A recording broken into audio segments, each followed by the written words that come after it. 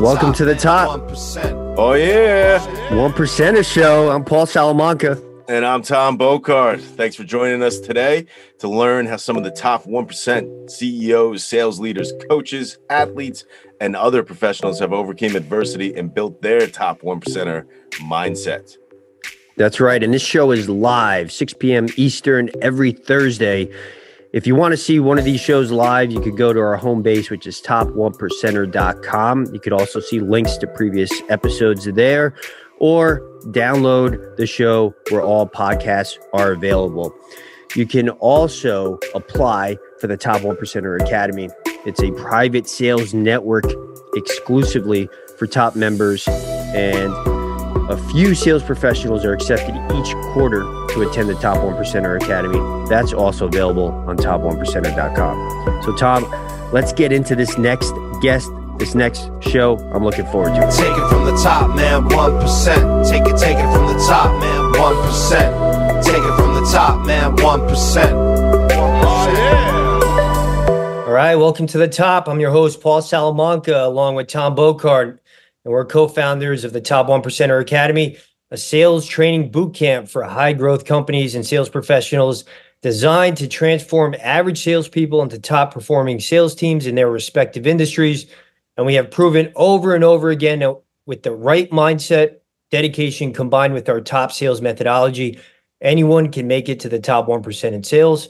But don't take my word for it. Let's quickly hear from some of our graduates who have made it to the top 1% in their sales leaderboard within 6 months of graduating from the Top Academy. I was 200% to quota last month. Top rep in North America, month 2. Well, I got promoted. And I think the Academy definitely helped with that. Because I just hit back-to-back months, which nobody on our team's done. Our sales in the last month have really increased or doubled since January. Well, I am honestly pretty confident in saying that I am the best AE on my team. It's the way to be. You gotta be a top 1%er. You gotta seek out the best in everything you do. You gotta have the confidence, and you gotta learn the skill sets to do it. And that was just a few of many great results, but we have a show to get to, so let's get started.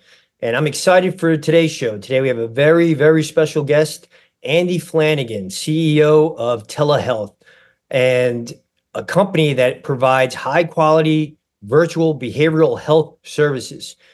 Andy's prior experiences include being a 3-time CEO, including founding a SaaS company and holding senior level positions at Siemens, Healthcare, SAP, and Xerox. So, Andy, welcome to the show. Thank you, Paul. Great to be together today. Yeah, likewise. And I know I gave a brief overview of what your company does. And before we get into your current role at Iris Telehealth, the last role you had before becoming a CEO, and we were talking about this before the show. You're a salesperson at heart, so I'm very interested in this. So you were a senior VP of sales at Siemens before your first CEO job. So looking back now, what would you say was the biggest learning curve going from senior VP to a CEO? No, really, you really have to have a complete understanding of every aspect of your business without being an expert. You know, in sales, we're trained to know everything, have an answer for everything, have a way to figure out what the answer is and get it. Yeah, that's not the job of the CEO, and it's a very difficult shift for senior commercial leaders to manage the control orientation that we all have. And the number one answer is teamwork. Teamwork makes the dream work. And your sole job, your most important job as a CEO, will be the senior team that you hire, who will have different skills than you have. CFO, chief product officer, technology officer, compliance officer, you go down the line. You're not going to be an expert in those areas. So you don't know how to make a perfect hire. If you're hiring a chief revenue officer, you're highly qualified to make that hire, right? Yep. You know who you're looking for. So you really have to develop a mindset, and mine is interdependency. It's off of Stephen Covey's model. But the whole idea that I want the team to work together, and they have to work together to resolve the vast majority of the issues. My job is going to be to set strategy, work directly with our key customers, right? And doesn't mean the largest, but there are times in every sales cycle you need executive presence So I learn from customers. I love being with customers, but strategy, customer engagement, and then facilitating continuous improvement across the team. So it is a full-time job, but it's amorphous, and it's hard to have short-term milestones like you can have in sales. So those are a few of the points I would say. So how did you get comfortable with that transition? Did you have a mentor that was a CEO? I'm sure your first CEO job, you were interviewing against other CEOs, right, that have done that before. So what made you different, and how did you get that job over other CEOs that have already been in that seat before? Yeah, I mean, one of the benefits of being on the growth side of the business is what board of directors doesn't want to grow? Like that's the fundamental job of a CEO. Grow this company, help it be profitable, help it succeed, help it win. And so people coming from the chief revenue officer position come with a huge value proposition out of the gate because of how they think. Your orientation matters. And you said that in your opening. I completely agree with that. So what you're really talking about is critical thinking, things that we do in strategic selling. You have to build a plan. You have to actually have a process. And so I run our entire business every week. And Monday of next week, I start over. I push the annual planning process. It starts on November 1st. It's done on the 15th of December every year. So by compartmentalizing the major functions of your job, you can keep yourself on track and also give yourself time to be agile. That's the hardest part. That's what I've learned in now, many years of being a CEO. I would say that that's what I had to learn. And you're right. I talked to a lot of mentors about just like this. What worked for you? What didn't? No one gave me the answer, right? That's not what we're looking for. They gave me enough pointers that allowed me to find my own version of the answer. Yeah. So I was really lucky to have Tom Dolan, some people that came up through commercial leadership organizations at Xerox. And Tom is one of the all-time classic seasoned senior field executives in the world. So I was lucky to have him as a mentor. I am lucky. That's excellent. So I read a lot and I hear a lot about these executives, CEOs that are excellent at managing time. How any advice around how you manage your time? Because as you said, you have a million things going on, and you have many different functions. What advice can you give the listeners about ways you manage your time? Yeah, first thing is that you should expect to change how you manage your time every 6 months because the needs of the business change. So you need to be a different CEO every 6 months. The first 90 days in any job, we know this, you're just trying to get up on the surfboard, trying to figure that out. So you're going to prioritize your life differently. But at some point, 45, 60 days in, you have a general view. That should be the first time you should say, okay, where do I need to spend my time? And in the batting order for me is number one is cash. Your number one job as CEO is don't run out of money. Yep. So you have to understand treasury. You have to understand the accounting, get into the P&L side, which is not something we spend a lot of time on as a chief revenue officer. Yep. So that's the area the board's going to be most concerned about a revenue officer becoming a CEO is how well do they understand P&Ls and capitalization, financing, whether it's structured debt or whether it's equity. There are people that teach you all that stuff. So it's not daunting. It's just you have to master that first to know the unit economics of the business. And then in the next 6 months, this is my fourth company now, you're really engaging directly in the field with the customers, with your employees. You're seeing the processes at work. You're attending meetings to learn, not necessarily to lead. And then the 6 months after that, you're really now in strategy mode. Okay, so you're in the second half of your first year, and you should have one or two really big hits that you say, this is how I'm going to transform this company. This is how I'm going to impact it. And you hear all the time, it's a great company. It's a great technology. They just need a commercial organization, or it's a great commercial organization. They just need to shore up the technology. There's always something, right? Yeah. That's why they're looking for a CEO, right? If everything was just perfect, aside from the occasional retirement, there's a reason. And so you have to embrace that challenge, and you have to have, alignment with your board, and you're talking to them often to make sure that the strategy that you have is, benefiting from their experience. So they become somewhat mentors in the beginning, that they can help you guide that work along with your team. But then, in the second year and your third year, you start carving out, in my view, you start carving out more strategy time. For me, I block the first hour of the day from 7 to 8 a.m. I'll take calls if it's important, like a customer or something like that, but I don't accept meetings so that I can do my job as CEO. Yep. And but again, when you set up the business to run it every week with the process meetings, your tech report meeting, one-on-ones, senior team meeting, you have a financial review, you have an HR review. Like, these things sound very familiar to people who have run large sales organizations, even small sales organizations. Yep. The content's different, but it's actually, you've learned those skills by the time you're sitting in a chair. So you mentioned, so right now, I know you said you expect your kind of schedule to change every 6 months. You mentioned 7 to 8 a.m. is your time strategy. Walk me through a day in the life in general of a CEO of your life, of your day. Yeah. So a typical day would be, you're touching base with, you'll have 2 or 3 key operators on your senior staff and 3 or 4 shared services people. You're calling these people. Paul, how's it going today? How you doing? You're not calling about like this. You're just saying, how are you doing? I'm good. Your day going okay? You need anything? All good? All right. Yeah. That's it. High relationship, low task. You're just touching in to get a vibe. You have to know their schedule so you don't call them in the middle of their forecast call, because they're going to pick up, right? You don't want to be stuck. Right. But that's where it starts. Yeah. And then I always have a handful of customer engagements. I just finished an hour with a customer solo, me meeting with one of their senior executives and a top. There's an initial meeting. So I like doing that alone, just so it's very personal. Yep.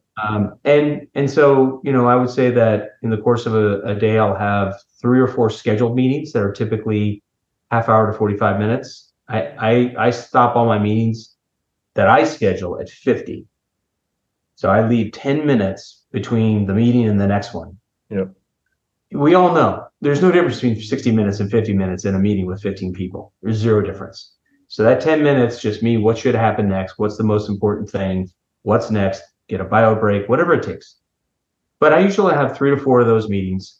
And, you need to provide probably 2 hours for just optionality as a CEO. There's a long list of things that you just can't anticipate that you have to be available for. Board, strategic partners, customer escalations, contract negotiations. You are the decision maker.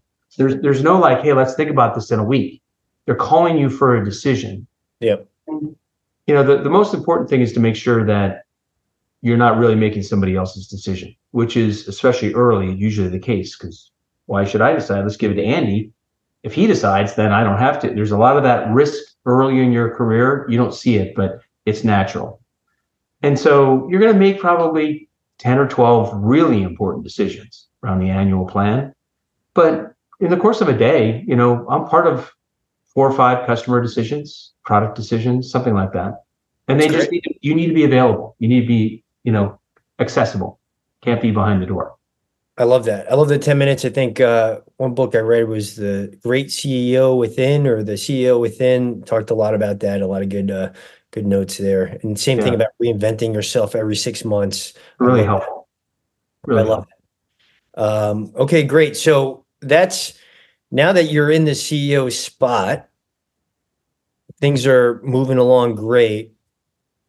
If you're thinking back to a moment in time where things maybe weren't so great, where maybe your back was against the wall personally or professionally, you don't get to where you are without that top 1% mindset.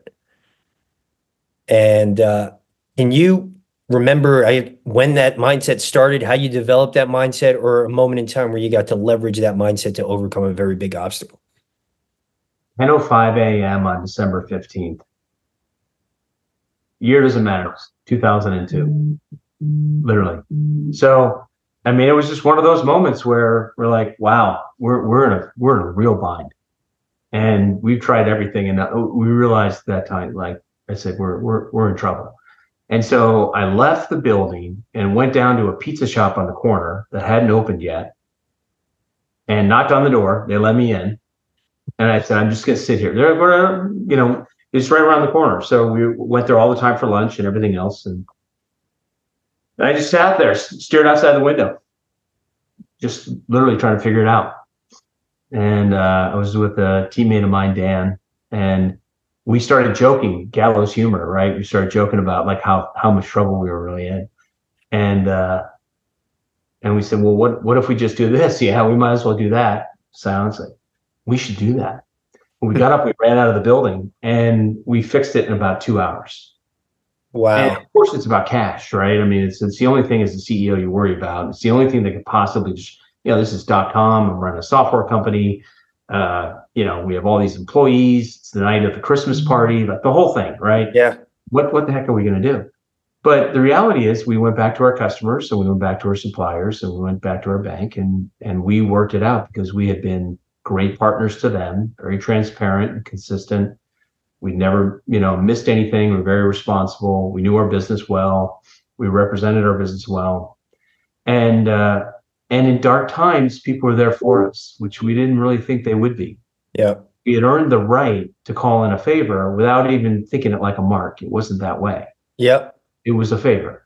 It was a reasonable ask, right? We all know stretch asks are okay, occasionally. But that was really the story. And it was, to this day, like I know the time of the clock. Like that's how striking it was. And that's how we worked through it. That's great. So, and you mentioned was that your CFO? Who were you with? Someone. That was my business partner. Someone I worked with at Xerox. I left, and then he joined 120 days later. I went from an employee, corner office at Xerox at a building into a basement office with no windows and no chairs. That was my first day at work. I had a software right in the web page. So he joined me about 90 days later. And so, we were partners for many years in that business. Successful business. That's great. And then, so when you overcome that, it feels great. It's a rush. It's unbelievable. And the next time you're in that situation, you've done it before. So it becomes almost a muscle memory and it gets a little bit easier. And it's more of expecting to figure it out. Yeah. How do you hire for that? How do you ask questions where if somebody has that or not? A lot of people hide their failures on resumes. And I look for the failures on resumes. It's pre-experience. I don't have to pay for that experience. I don't have to teach anybody that story. And great. If someone works long enough, they're going to have mistakes. They're going to join a company and it's just not going to go well. They're going to have a bad year. They're not going to like their boss. They're not going to get the promotion. They're not going to, we could all go on, right? And my advice is just embrace yourself for the totality of you. And the things you didn't do well are things you recognize you didn't do well. Otherwise, you couldn't tell a story.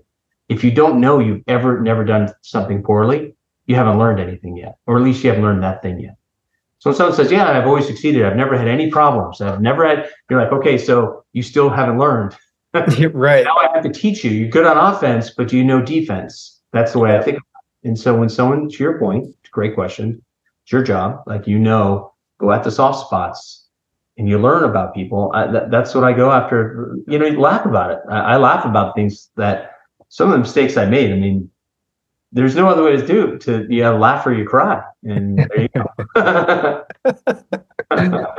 I love it. This is that's very true. And then even if it's not on the resume, you could ask about similar story, moment in time where your back was against the wall, and I think you could feel the details if it's real or not, and based on what they're saying, if they're actually gone through some adversity. Andy? What's screaming at you right now? What's the number one priority for you?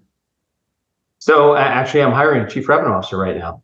Yep. So, really, that's probably definitely is number one. It's one of my most senior jobs. Our business has changed dramatically. I've been here 3 years. We've grown exponentially. We're profitable. And so, how big of an athlete do I bring in? Do I bring in somebody who's perfectly positioned for 2 years from now, this year, last year to keep it going? Yep. We're going to do some acquisitions here in this coming year. And so that'll change things as well. So So I'm really trying to spend time with the sales team and with customers right now, just making sure I really have a pulse on our new products and how they're being received in the market, our core business, which is our profit engine, and making sure the balance, I don't over orient on innovation and somebody who's going to just do this when this pays the bills, right? Every business, you have a ditch digging business, right? And that has to be tended well, can't be ignored. So yeah, so that's my number one thing. In doing so, I would say, without the hiring in front of me, I'm actually trying to assess where the market has moved in the last 12 months. We're post-COVID, we're in the telehealth business and behavioral health. So obviously things became very extreme, but the volume of need has not receded. But we can now travel. You can go to the office again. And so the world, we're 100% virtual. So the world has shifted. I'm just trying to get a good read on where I think it is and its trajectory so that I understand, kind of where to invest our money in marketing and where to invest our money in operations. So that's an interesting point. So telehealth boomed during COVID. COVID is over, technically. Mm-hmm. Not technically, but pretty much over. Yeah, in the epidemic, for sure. And you're saying that the demand is still there, right? People are still just like returning back to the office. People don't want to do that anymore. They want to still work remotely. But now you're figuring out how much growth is there. And that's interesting. So what are you seeing in that respect? Yeah, so if you kind of think about healthcare as a regulated industry, you recognize that they don't have strong balance sheets, meaning health systems and community mental health centers, to just hire ahead of demand. They have to slowly grow into demand because they're very fragile P&Ls in general, single-digit net income kind of P&Ls. And so we're moving more into helping them grow, whereas before we were completely filling the medical gap. We were their psychiatric resource. And in the future, kind of three things have happened. Number one, the volume has doubled. So you'd normally say everything we did for them, they can do. But now there's 200% more on top of it. That's our job. Got it. We're kind of giving them what we did so we can take the next step, which would be their digital front door. The community outreach. All the hospitals in behavioral health are defensive. They can barely keep up with the inbound, much less reaching out to patients who have explicit needs, So interesting. Yeah, it is. And so it's not a story of there's a shortage of work. It's not a zero-sum game. We should have 1,000 competitors because together we still couldn't solve the demand. So it's a very different makeup to my time in software, enterprise software at SAP, where it was a win-lose. You're fighting Oracle for the customer. One was going to win. And when you win the entire value chain of that company for 15 years, right? So it's a very different setup. So I'm assuming you do have a sales team, correct? Yeah, it's quite large. Yeah. And then, so who are they selling to? They're selling to these hospitals, or how are they sell to health systems, hospitals, community mental health centers, and federally qualified health centers. So if any of the listeners go to any town, any zip code, and you type in behavioral health, you're going to see a federally qualified health center for Medicaid, Medicare. You're going to see private practice psychiatrists or therapists, more likely therapy. You'll see the health system come up, and that's pretty much the value chain. The psychiatrists they're few and far between. Half of all the counties in the United States don't have a psychiatrist in them. Yeah. So it's really limited in terms of resources. But our job is to tie together the enterprise health system and the community resources to provide, let's just say for here, Dallas, a comprehensive, panel of clinicians that can help them with their behavioral health journey. That's our job. And so the physical side is is important. We're complementing and integrating into the physical resources of a community. Yep. To augment them. That's right. Very interesting. All right. So for the CROs listening and interested in applying, who do they reach out to? They can ping me directly, Andy.Flanagan@iristelehealth.com. That's good. That's a Top 1%er, the top 1%er show gets 15% referral fee for anyone that goes directly. Of their net bookings? Are we? No.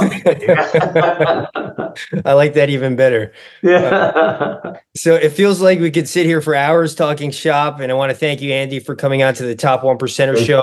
If there was one advice you'd like to give your younger self out there who's looking to get into either sales leadership or becoming a CEO, what's that one advice you'd give? Yeah, it would be to work really hard on making only one of you. So we all have that persona we put on when we go in the office and work. This is how I should work. This is how I should look. As the people are looking at me, they expect me to be a certain way. Don't buy into it. You're a certain way at home when you talk about work. Learn to talk at work about work that same way. You'll improve your mental health. You'll be far more successful. You'll be an authentic leader, and people will follow you through multiple companies. I love that. Great advice. Thanks again for coming on the show. It was great having you. And for the millions around the world listening, stay tuned for our next guest next week. So, Andy, thanks again. Thanks, Paul. Happy New Year. Likewise. Welcome to the top. Oh, yeah. We killing annual quotas. It's the 1%er show. In case you haven't noticed, we talking cold calling and sales and start with tight rhymes. Round here we maintaining a 4 times pipeline.